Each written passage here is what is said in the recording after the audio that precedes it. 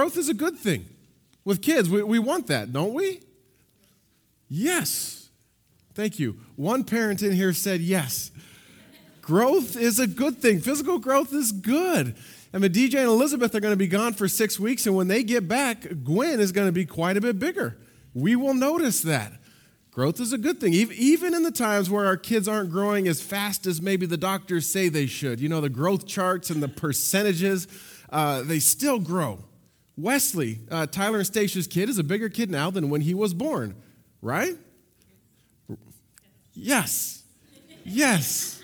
Good. We are here this morning. In the last 6-7 months, I've had several of you tap me on the shoulder and say, "Did you notice that Sam is growing?" I have noticed. "Did you know he's going to pass you soon?" Yes. I have noticed. Growth is a good thing. We want that in our kids.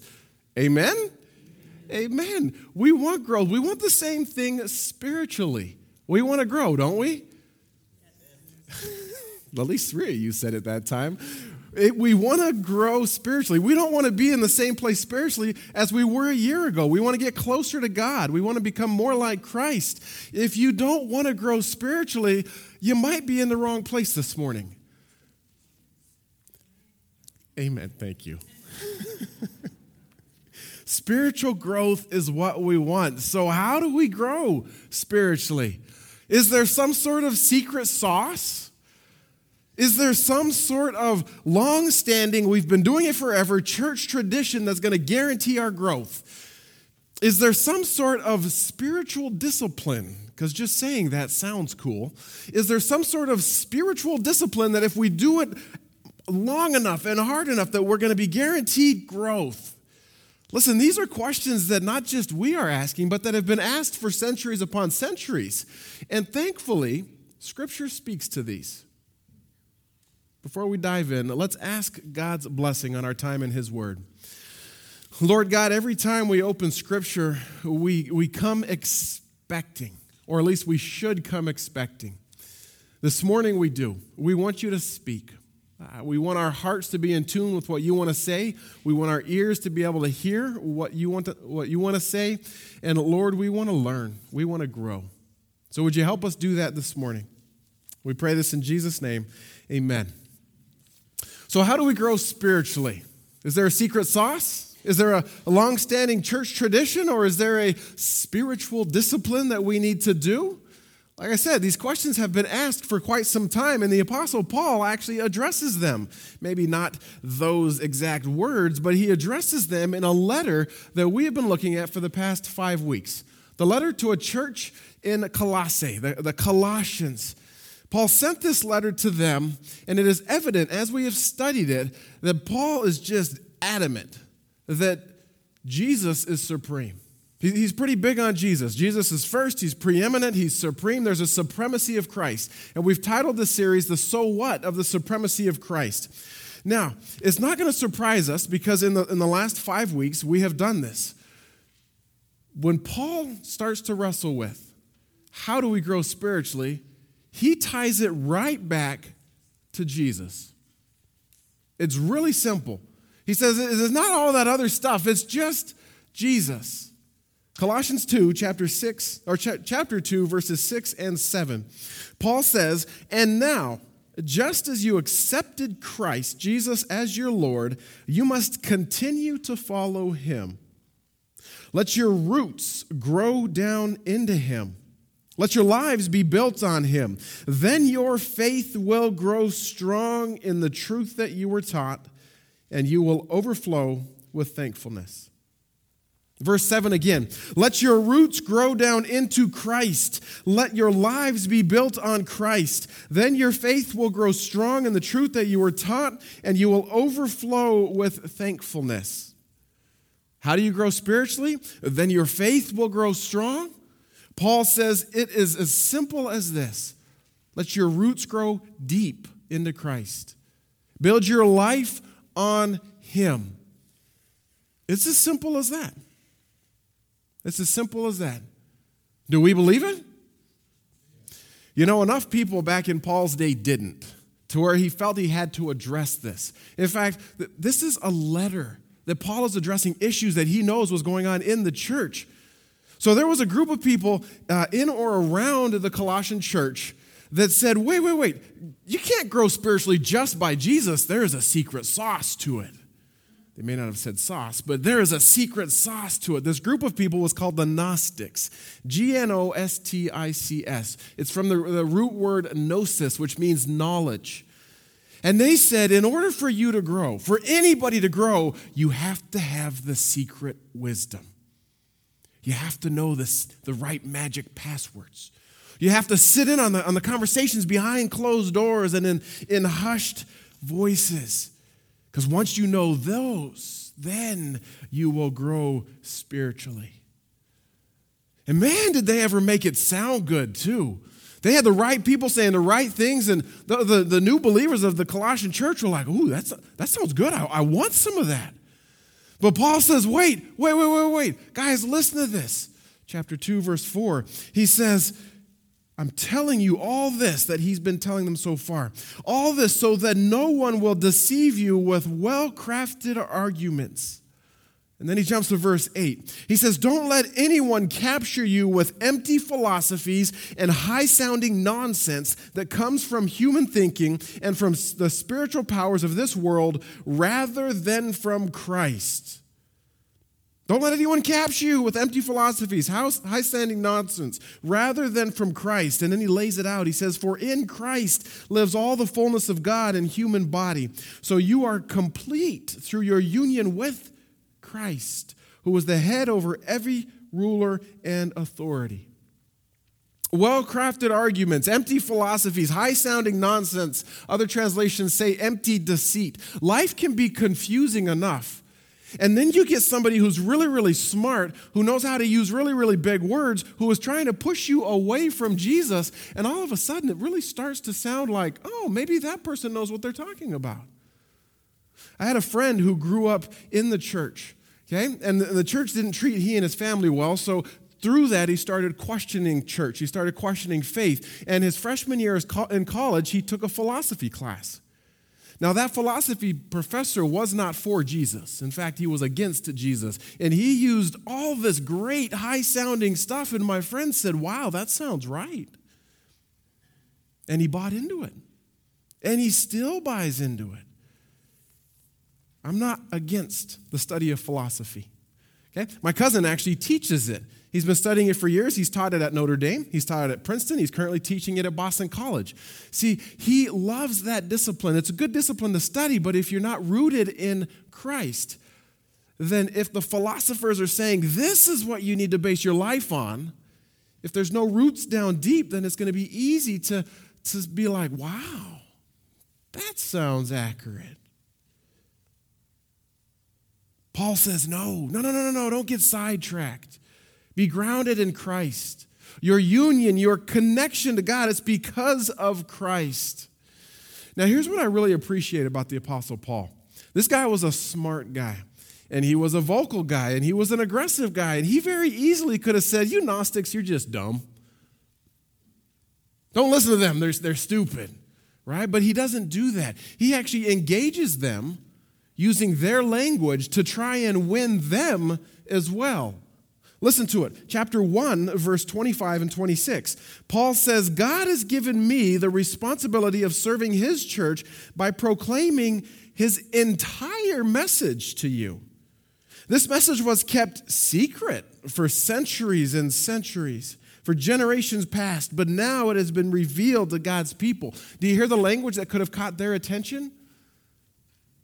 Entire message, kept secret, now revealed.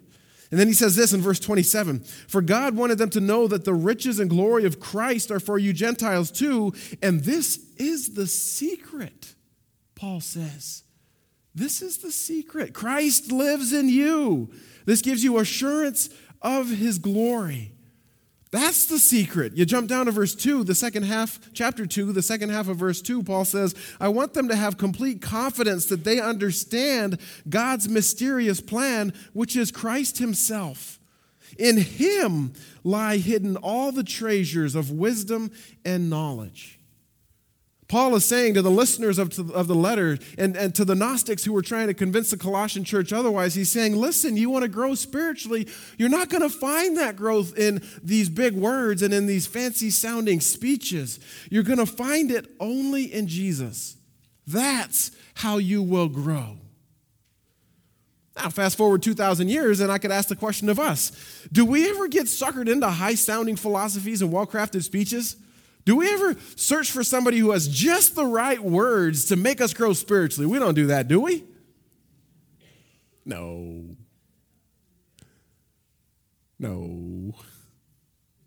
What about the times when we're dry spiritually? When it's been a long time since we've experienced growth and we think maybe if I go to that conference and hear that speaker, or maybe if I read that book from that author who has grown me spiritually in the past, maybe they will have the right words that I'll finally start growing in Christ. I'm guilty of that. I wonder if Paul were here, if he would simply look at us and say, look, First Church, let your roots grow down deep in Christ. Let your lives be built on Christ. Then you will grow spiritually. How do we grow spiritually? What's the secret sauce? Well, we just crossed that question off, right? What about the long-standing traditions of the church? The things that the church has been doing forever and ever, tried and true traditions. If we do those, won't we grow in our relationship with Christ? Well, people were asking the same questions back in Paul's day. There was a group of people in and around the Colossians church that were traditional Jews. They had come to faith in Christ, and yet they were still learning what it meant to have the supremacy of Christ. And they were telling the other Colossian Christians, look, if you want to grow in Christ, you've got to, yes, have Jesus, but there's other stuff we have to do that we've done for centuries and centuries as well. You got to follow those as well. Paul addresses that. Chapter 2, verse 11 and following. Paul says, when you came to Christ, you were circumcised, but not a physical procedure. Christ performed a spiritual circumcision, the cutting away of your sinful nature. For you were buried with Christ when you were baptized, and with him you were raised to new life because you trusted the mighty power of God who raised Christ from the dead. Verse 13, you were dead because of your sins and because your sinful nature was not yet cut away. Then God made you alive with Christ. He forgave all our sins. He canceled the record of the charges against us and took it away by nailing it to the cross. In this way, he disarmed the spiritual rulers and authorities. He shamed them publicly by his victory over them on the cross. Did you hear the long time tried and true traditions in there? I mean, just right off the bat, verse 11. When you came to Christ, you were circumcised. Long-time Jews, traditional Jews, for them, circumcision was the sign that they were part of God's people. It was the way you could tell that you were an insider. And if you didn't have that, then you were an outsider from the insiders. That was the old system being pushed. And I wonder if when Paul was getting this correspondence back and forth from the Colossian church and that topic of circumcision came up, I wonder if he just kind of went like this, oh, not again. Because he had dealt with that topic thoroughly with the Galatian churches, which geographically were really close by to the Colossian church. So it would have made sense for that issue to kind of leak over to the other churches. And I wonder if he just said, oh, guys, read the letter that I sent to them. You know, if you're interested, Galatians chapter 2 or Galatians chapter 5, Paul addresses it. He's probably like, no, not the old system. The way things have been for centuries and centuries, laws followed, sacrifices brought, physical procedures performed. That's not the way, guys, that's not the way. I mean, you look at 11 to 15, and this is it summarized. Came to Christ. Christ performed. Buried with Christ. Christ raised from the dead, alive with Christ, record of charges canceled because of the cross of Christ. Now, again, I appreciate Paul because much like his not just telling the Gnostics they're dumb, he doesn't just say to the traditional Jews, your way is no good. It's never had any validity. He doesn't do that. He actually speaks to them in language that they're going to understand. I mean, when you came to Christ, you were circumcised, but not by physical procedure. Christ performed a spiritual circumcision, the cutting away of your sinful nature. I think Paul is saying, look, I understand that way, and I've practiced that way, and it's been that way for years and years and years, but there's a new way. And to grow spiritually, it's not about sacrifices or a knife. It's about Christ. Could we scoff at them? Could we throw stones at them? I will tell you that in the last 12 years of pastoring, I have never had somebody come to me and say, Pastor James, I want to grow spiritually. Would you circumcise me? Never happened. Thank God, indeed. I have never had somebody walk into my office with a lamb and say, I want to grow spiritually. Would you slit the throat and let's do a sacrifice? It hasn't happened. Okay, so should we throw stones at them? No, because I can't tell you how many times somebody has come to me and said, oh, Pastor, I'm just not growing anymore. Do you remember how we used to do it? Do you remember in the old days, this is how we used to do things. This is what we used to do to grow. Couldn't we just go back to that, Pastor? Listen, I'm not knocking tradition. I'm not knocking the ways of the church. I deeply, deeply value them. You've got to understand that. Okay, I think that the way people have grown over the years should be passed on to those who are now younger in faith. We need to learn from them. I have quoted Jeremiah 6:16 countless times where the Lord says, stand at the crossroads and look. Ask for the old ways and walk in them, because then you will find rest for your souls. Oh, I try and live by that. I think there's a richness in what we have done, but too often I and maybe others will bank on, we will count on those old ways as the only way to grow. And yet, even as far back in the prophet Isaiah, he's talking about Jesus. He's prophesying about Jesus when he says in Isaiah 43:19, God says, look, I am doing a new thing. And in that context, that new thing he's talking about is Jesus. So is there old, long-standing traditions that are going to guarantee our spiritual growth? If Paul were here, he would look at us and say, hey, let your roots grow down deep in Christ. Let your lives be built on Christ, because then your faith will grow. So how do we grow spiritually? Is there a secret sauce? We've crossed that off. Is there long-standing traditions that are going to guarantee our growth? We can't put all our eggs in that basket. So there's got to be some spiritual disciplines that if we do them hard enough and long enough will guarantee our growth, right? Got to be. You've heard me talk about spiritual disciplines over and over the last decade. I love them. I push them. I encourage them. I quote the Desert Fathers. I talk about Mother Teresa. They did the spiritual disciplines and they grew. So isn't that a guarantee? How about we just let Scripture talk? Because the Apostle Paul addresses these as well. Verse 16 and following. Paul says, don't let anyone condemn you for what you eat or drink, or for not celebrating certain holy days or new moon ceremonies or Sabbaths. For these rules are only shadows of the reality yet to come. Christ himself is that reality. Don't let anyone condemn you by insisting on pious self-denial or on the worship of angels, saying that they have had visions about these things. Their sinful minds have made them proud, and they are not connected to Christ, the head of the body. For he holds the whole body together with its joints and ligaments, and it grows as God nourishes it. Verse 20. You have died with Christ, and he has set you free from the spiritual powers of this world. So why do you keep following the rules of this world, such as don't handle, don't taste, don't touch? Such rules are mere human teachings about the things that deteriorate as we use them. These rules may seem wise because they require strong devotion, pious self-denial, and severe bodily discipline, but they provide no help in conquering an evil person's desires. And he continues in verse 1, since you have been raised to new life with Christ.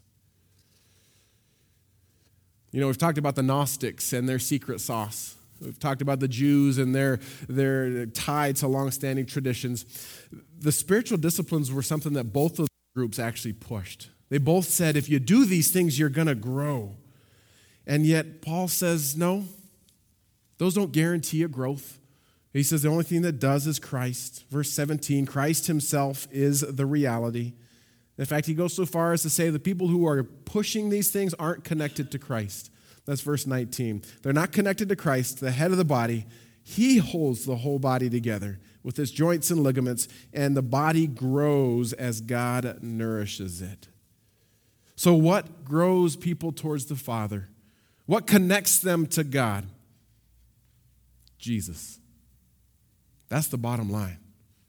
Jesus does. It's not how good you are at fasting or singing or giving or praying or being in silence or being in solitude, any of those other disciplines. In fact, Richard Foster writes a book. It's one of my favorite books titled Celebration of Discipline. And in the first chapter, he's letting people know who are about to dive into the 12 disciplines he's going to describe. He's letting them know that, listen, just by doing them doesn't guarantee growth. In fact, he says what you're doing is you're tilling the soil of your hearts so that Christ has room to grow. So I would say till the soil with the disciplines so that, as the Apostle Paul says, your roots may grow deep in Christ and your lives may be built on him. Growth is a good thing. So how do we grow spiritually? Paul would say Jesus. Jesus, putting our roots deep in him and building our lives in him. Did we really expect anything different from Paul? The whole letter is about the supremacy of Christ. So we get to the so what. Okay, we've been asking this at the end of every sermon. So what do we do with this? Pastor, I'm a little bit confused because, it sounds like all the things that you've been telling us to do over the years, you're not telling us to do anymore. It sounds like you're saying, don't read additional things. Don't go to conferences. Don't do things that the church has done that has led towards growth. Don't do the spiritual disciplines. It sounds like you're saying that. I'm not saying that. Okay, here's the so what. I'm saying keep doing those things, but make sure you're not thinking those are what will cause you to grow. You're remembering that it's Christ that causes you to grow. You're just making yourself available. So here's the so what, or the so that. I would encourage you this week, as you do the things that you have done, the traditions that you have done, the time in Scripture, the times in prayer, whatever it is you do to grow closer to Christ, as you do them, right before you simply say, Jesus, I realize this isn't me causing growth, but it's you in me. That's the secret, Christ in me. And then, let him do the work. Let him do the work. Ultimately, we will grow spiritually. Sound good? Let's pray. God, I thank you for the times where it is not all that difficult, where it is not all that confusing, where it's not, God, thank you that it is simple as Jesus. We want to ask you to help us put our roots down in him and him alone. Forgive us, Father, when we have done things, good things, and put our hope that those things would grow us. Forgive us for that. God, as we do things this week, as we read, as we pray, as we journal, as we fast, as we worship, as we listen to other speakers, as we read, God, as we do those things, would you use those to loosen the soil of our hearts so that Christ can grow deeply and our roots may go deeply in him. Help us, Father, build our lives on Christ and Christ alone. I pray this in Jesus' name. Amen.